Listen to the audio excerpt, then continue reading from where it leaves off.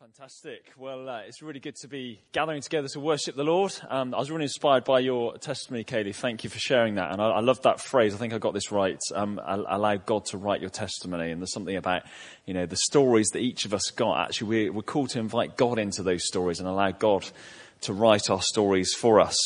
And we are on part of that journey as we approach Christmas, which is called Advent, which we've talked about already. And over this series, we're going to have a series called Come to Worship. And over this series, I want us to take time to focus on Jesus and what he did for us when he came to this earth. And this series, the title of it is taken, as you may have gathered from the reading, straight from the Bible. It's taken from Matthew chapter 2 and verse 2. Where we read, when the wise men came before King Herod, the scripture says this, that they asked Herod, where is the newborn king of the Jews? We saw his star as it rose, and we have come to worship him. And what I love about this is that the wise men came to worship Jesus. Sometimes when we come to Jesus, it's not always to worship him. Sometimes it's to ask for something or say, can you give me this or that? But the wise men came, that was their primary motivation to come to Jesus, was to worship him. And do you know what? Sometimes I think, particularly in our more individualistic culture in the West, we can so often even allow that to come into our faith and into our Christian faith. And we might feel that if we can just pray the right prayer, or if we can act in the right way, then somehow God will give us what we think we need. We can literally almost reduce God to a cosmic vending machine that we put something in and we think we can get something out. But of course, this isn't the reality, is it? Worship is all about bringing glory to him. God doesn't exist for our benefit. We exist to bring glory to God.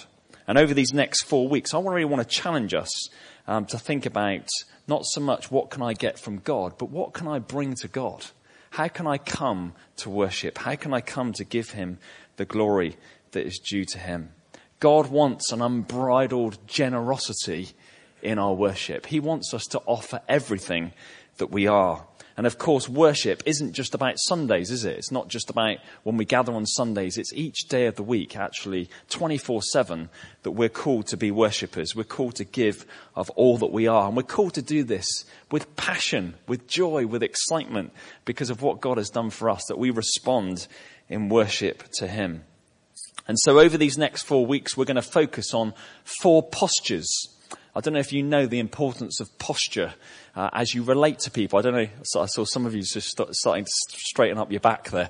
But what I'm talking about here is actually if you're speaking to someone and as they're listening, they're kind of going like this.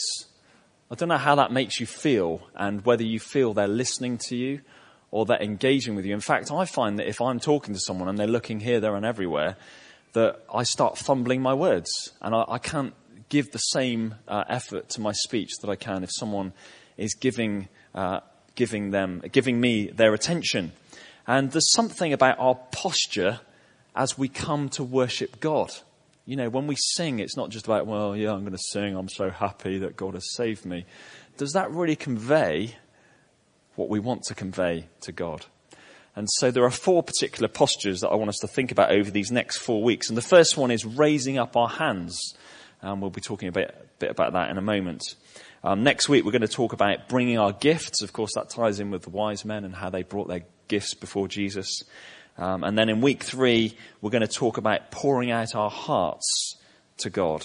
And then finally, in week 4, we'll talk about bowing our knees as we kneel before him. And I'll make it really clear, it's not just about the posture, it's about our hearts. But our postures do express something of what our hearts are called to express. And for some of you, lifting up your hands in worship is a very natural thing. Many of you will have done that this morning.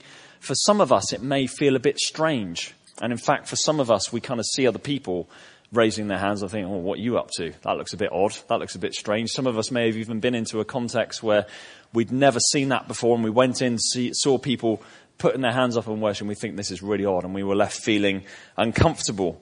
I, in fact, remember a number of years ago when I was raising my hands in worship, and Ali, my wife-to-be, was stood next to me, and I whacked her in the head as I put my hands up. It's really good. I said to the 8 o'clock, it's a really good job that I'm in the box for the 8 o'clock, and it's a great job here at the front. I've got plenty of space to put my hands out.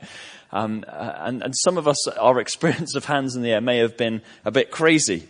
But just because it's maybe out of our comfort zone or out of our experience, it doesn't mean to say that it's not a good thing. And I want to encourage us to really be thinking about this morning about raising our hands in worship. And on a more serious note, I want to explore how actually raising our hands in worship are an expression of what our hearts are feeling towards God. It's an outward expression of what God is doing internally. And so let's dive straight into the scriptures. That passage from Psalm 63, verses 1 to 4. We see that David is crying out to God. David is in a really, really difficult place. He's fleeing from his son Absalom, who's taken the throne away from him. He's in the desert. And this is what he says. He says, "You, God, are my God. Earnestly I seek you. I thirst for you. My whole being longs for you in a dry and parched land where there is no water." Do you feel the emotion behind it? Do you sense the desperation that David is here, that he's crying out to God? He's saying, God, I need you. God, I want you. I hunger for you. And I wonder right now, how many of you are in this place? How many of you feel like you're in a dry place? How many of you feel like you're in a desolate place? How many of you feel that you are isolated or rejected? How many of you feel that you're afraid? You might be feeling, I didn't think life was going to turn out this way. I think Christmas time is often a magnifier as well, isn't it? It's a magnifier of the things that are going well, that we celebrate, but it's also a magnifier of the things that we struggle with as well. And so it's really important that we can bring that before God. Church isn't a place where we kind of put on that nice glossy veneer and say, I'm a Christian, praise God, it's all good. That's not life. That's not reality. There are many challenges we face as well as things that we can celebrate. And God wants us to bring that before him. And David brings that before God. He was the king that led Israel. He brought that before God. And in this passage, David is crying out, saying, God, I need you. From the depths of my soul, I thirst for you. I long for you. David goes on in verse 2 of Psalm 63. He says this, I've seen you in the sanctuary, and I've beheld your power and your glory. Then he says, because your love is better than life. Just dwell on those words for a moment. Because your love is better than life. This gives us great hope. Just think for a moment. The love of God is better than life itself. It's eternal. It's everlasting. It never fails. This life will fade away, but the love of God never goes away. Your love is better than living, he says. Therefore, because of this, David then goes on in verse 3 to say, my lips will glorify you. In other words, because your love is better than life, Lord, my lips are going to glorify you. I'm going to sing to you. I'm going to praise you. I'm going to thank you for the amazing things that you do. Because you're powerful, because your love is something that I couldn't earn and certainly don't deserve. I have to bring praise to your name. And then watch this. What does David then go on to do? He says this. He says, in your name, what will I do? He says, in your name, I will lift up my hands. In your name, because of who you are, I will lift up my hands to praise and glorify you. This is an act of worship. This is David saying, because of all the amazing things you've done, I'm going to worship you. And I'm going to grab a glass of water.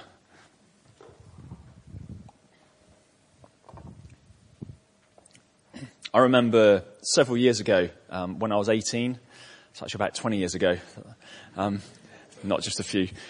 And I'd been in Bosnia for 3 months, and I'd kind of got past that initial honeymoon period of meeting new people, and I was feeling deeply lonely. I felt really alone. I was in a room by myself, I didn't have family or friends nearby. I couldn't call them. It was difficult to contact family from where I was living. And I felt really alone. I had a good friend who sent me a worship CD, and it arrived that week. And that was back in the days where you didn't have iPods or iPhones, and I had a compact disc player. Anybody have one of those compact disc players? Yeah, some of us here, yeah. For young adults who don't know what that is, or people who were born after when the iPods came out, basically it's a mini CD player or a Walkman. You could have tapes as well. And so I listened to this album, and as I was listening, I was just like, wow, God, you're so amazing. And something just stirred up inside of me. And I started to sing and worship the Lord. And as I was worshiping, I just raised my hands up in the air. And I had this amazing sense of encounter with God. And I was actually reflecting on this passage in Psalm 63. And I thought, God, you know, your love is better than life. Even though in this moment I'm feeling lonely, I'm miles away from my family and friends. In this moment, I know that your love is better than life. And even though at times I feel lonely and I feel far from that reality, I know that to be the truth. And as I meditated on that, I just really sensed God's presence on me, and I tangibly felt his love. And I believe that, you know, if we receive God's love, if we've truly received the gospel of God, that he loves us, that he's died on the cross for us, that the only response can only be praise. It can only be this sense of gratitude. And so this morning, as we think about come to worship, we're going to specifically talk about raising our hands in worship. And I want to say this morning, raising our hands in worship is not only for crazy charismatics and Pentecostals. Raising our hands in worship is for all of us. All of us can respond to God in worship, and we can raise our hands. And let me just give you some scriptural understanding of why I think we can raise our hands, and why it can be something that God really enjoys. And the first thing to say is that God loves it when we raise our hands in worship. In 1 Timothy chapter 2 and verse 8, we read, "Therefore I want the men everywhere to pray, lifting up holy hands without anger or disputing." Now, what did Timothy say there? He said, I want who to raise their hands? The men. Okay, and that's interesting, isn't it? Because lots of times in the Bible where it says men, we understand it as mankind. It's kind of men and women. But interestingly, specifically in this context, it's just the men that he's speaking to. Now, do we think that it's only for men to raise hands in worship? No, absolutely. I'm glad we gave that answer. No. So what is Paul saying here? Well, we don't actually know. But I want to give a guess, and some other commentators said this as well, is that I think there's a reality that men find it harder to raise their hands than women. That's a massive sweeping generalization, I realize. And sorry to you men who find it very easy.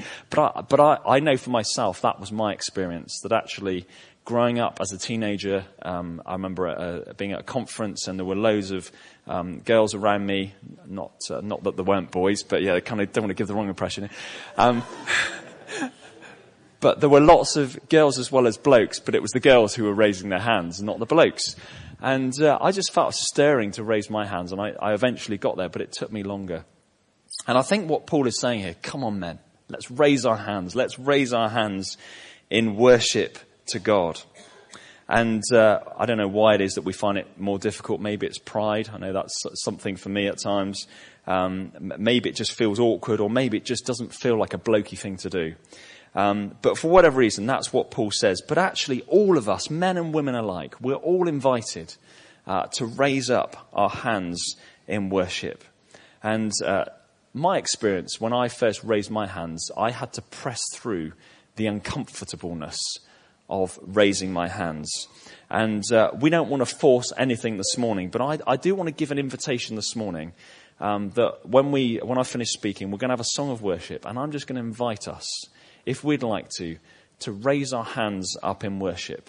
And my experience is sometimes actually to do something new that feels uncomfortable. Sometimes we just need to have that opportunity to do it, and in no way feel compulsed to do this. But if you would like to, I'd love to invite you to this. And I tentatively offered this at the 8 o'clock service this morning, and there were 3 or 4 people at the 8 o'clock who raised their hands who hadn't done before, and I was really encouraged by that. So let's just see what God does with us. I've got many fond memories of my children as I look back, and there's one particular memory I have in Bristol of my daughter Jojo, that as she was beginning to speak, she started saying dada. And for those of you who are parents and have heard that, or mama, or whatever they've called you, you'll know how that just really touches your heart. And I remember coming home each day and Jojo doing that, and Ali would say, just sort of an hour or so before you're coming, Jojo kept saying, where dada, where dada. And one day I came through the door, and Jojo, I can't remember whether she was crawling or what she was doing, but anyway, she was coming towards me. And she just held out her arms towards me like this and said, dada. And I picked her up and I held her and I said, I love you. And to me, that's the picture of Father God who loves us. And as we put our hands up to him, we are saying, Daddy, Abba, Father. And what does he do? Does he push us away?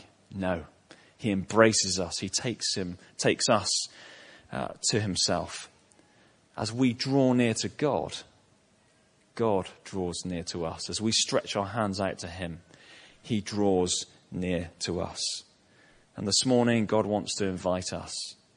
And so that's the first thing. God loves it when we put our hands up in worship. The second thing is about putting our hands up. It's this sense of an offering of praise. We read in Psalm 141 and verses 1 and 2, David again, in a really difficult point in his life, he says this, O Lord, I am calling on you. Please hurry. Listen when I cry to you for help. Accept my prayer as incense offered to you, and my upraised hands as an evening offering.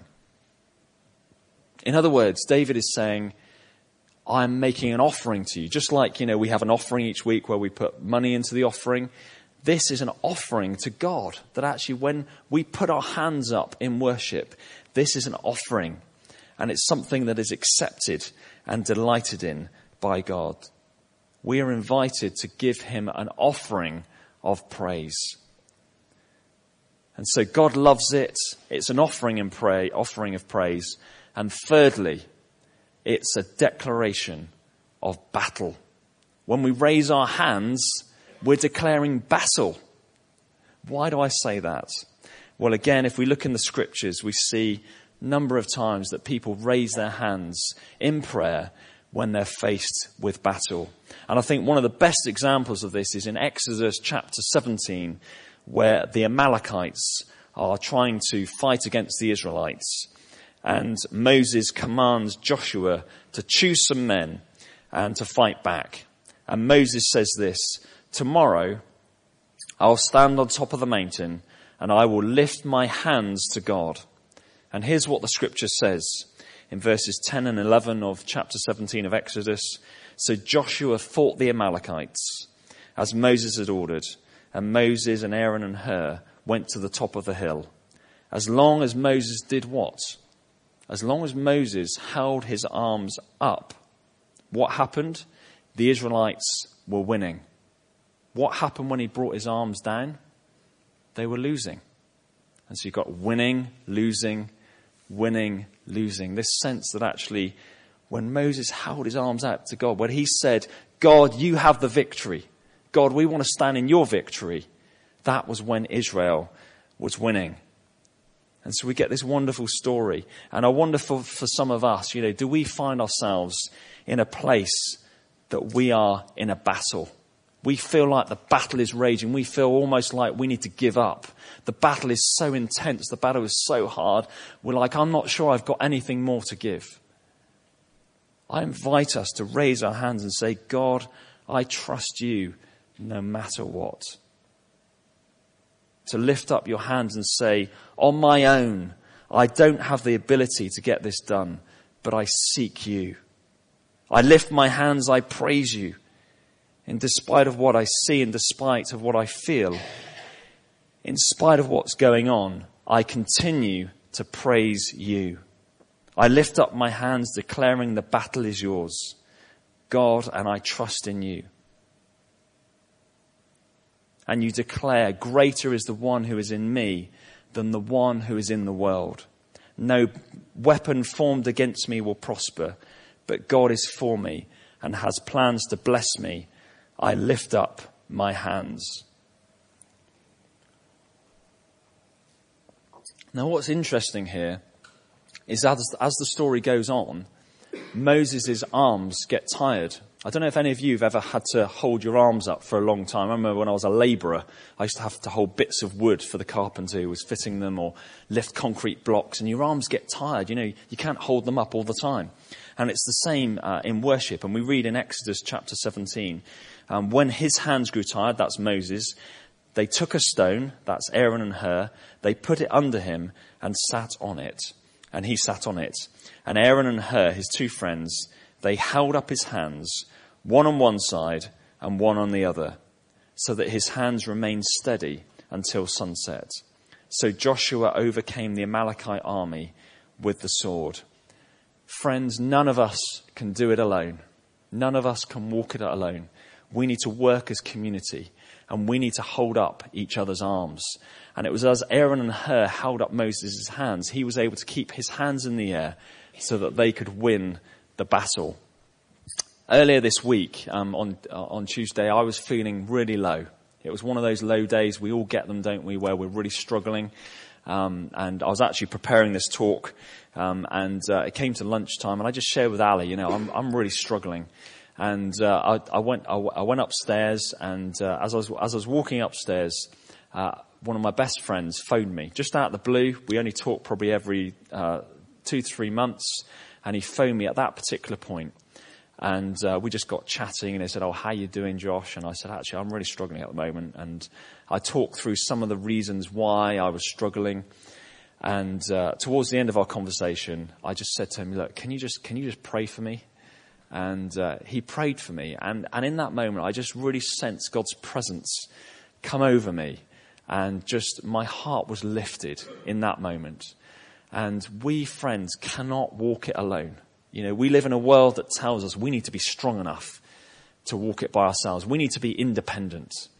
But the reality is, none of us can walk it alone. Some of us find it easier to be vulnerable than others.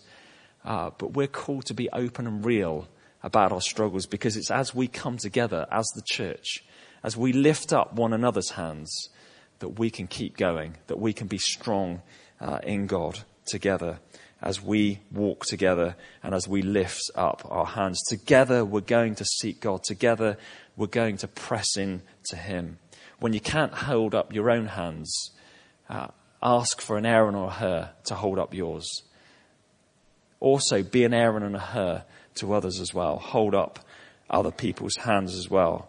It's time to declare, God, I need you. God, I need you. I cannot do this by myself. And so we're going to come into land now. So why do we raise up hands in worship?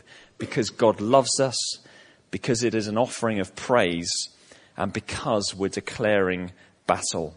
And in a moment, I'm going to invite the worship band up, and they're going to lead us in a song. This is going to be our response. And there are some other things I'm going to share after that song. But I do want to re-encourage us, to step into that again. We don't want to force anything this morning, but just give it a go. And for some of us, the idea of putting our hands right up like that just freaks you out completely. There's just no way you're going to do that. Even if it's just kind of like, yeah, I'm just going to do this. No one can see me, but I'm just going to do it. But let's start somewhere, And just really encourage us this morning that I believe that God wants to release something. This isn't about being robots and saying, yes, I'm going to put my hands in the air because I have to. But I do passionately believe that there's something about our hands in raising them. They express something of our hearts, and God releases something in us as we do this. Now, I just want to finish with a thought, okay? I don't know if you've ever considered I don't know if you've ever considered, but in history, there are two key meanings of putting our hands up. Okay? I'm not talking about in the church, I'm just talking about generally. Okay, two key meanings. One is, for those who are sporting hands, as you hold your hands up in sports, what are you doing? You're cheering for your team, and often it's victory. It's when you've won the game, or you've scored a goal. Well, we've got an Aaron and a her here. Thanks, Candy. Well done. Appreciate that. Thank you. Were you following me then? So just saying two things in history. One is that when we raise our hands, it's declaring victory. Sporting match, if someone scores a goal or you win the match, you raise your hands to declare that. What's the second one? Well, in war, what happens? If you lose, you've got a gun pointed at you, what do? You put your hands up in surrender. And simultaneously, these two things come together in our worship. Because as we raise our hands, we're saying, God, I surrender to you. You are God. I am but me. I've messed up. I've got it wrong. I surrender to you because I know you love me. And I know that you restore me. And I know that as you restore me, that I stand in the victory of Jesus Christ, which he has achieved on the cross. And so we hold these two things together, both the surrender and the victory. And so in a moment when we worship together, let's declare that together. Our surrender before God and also the victory that we all have with him as well. We're going to stand together now and we're going to sing together, Great Are You, Lord. Celebrate that great victory of who God is.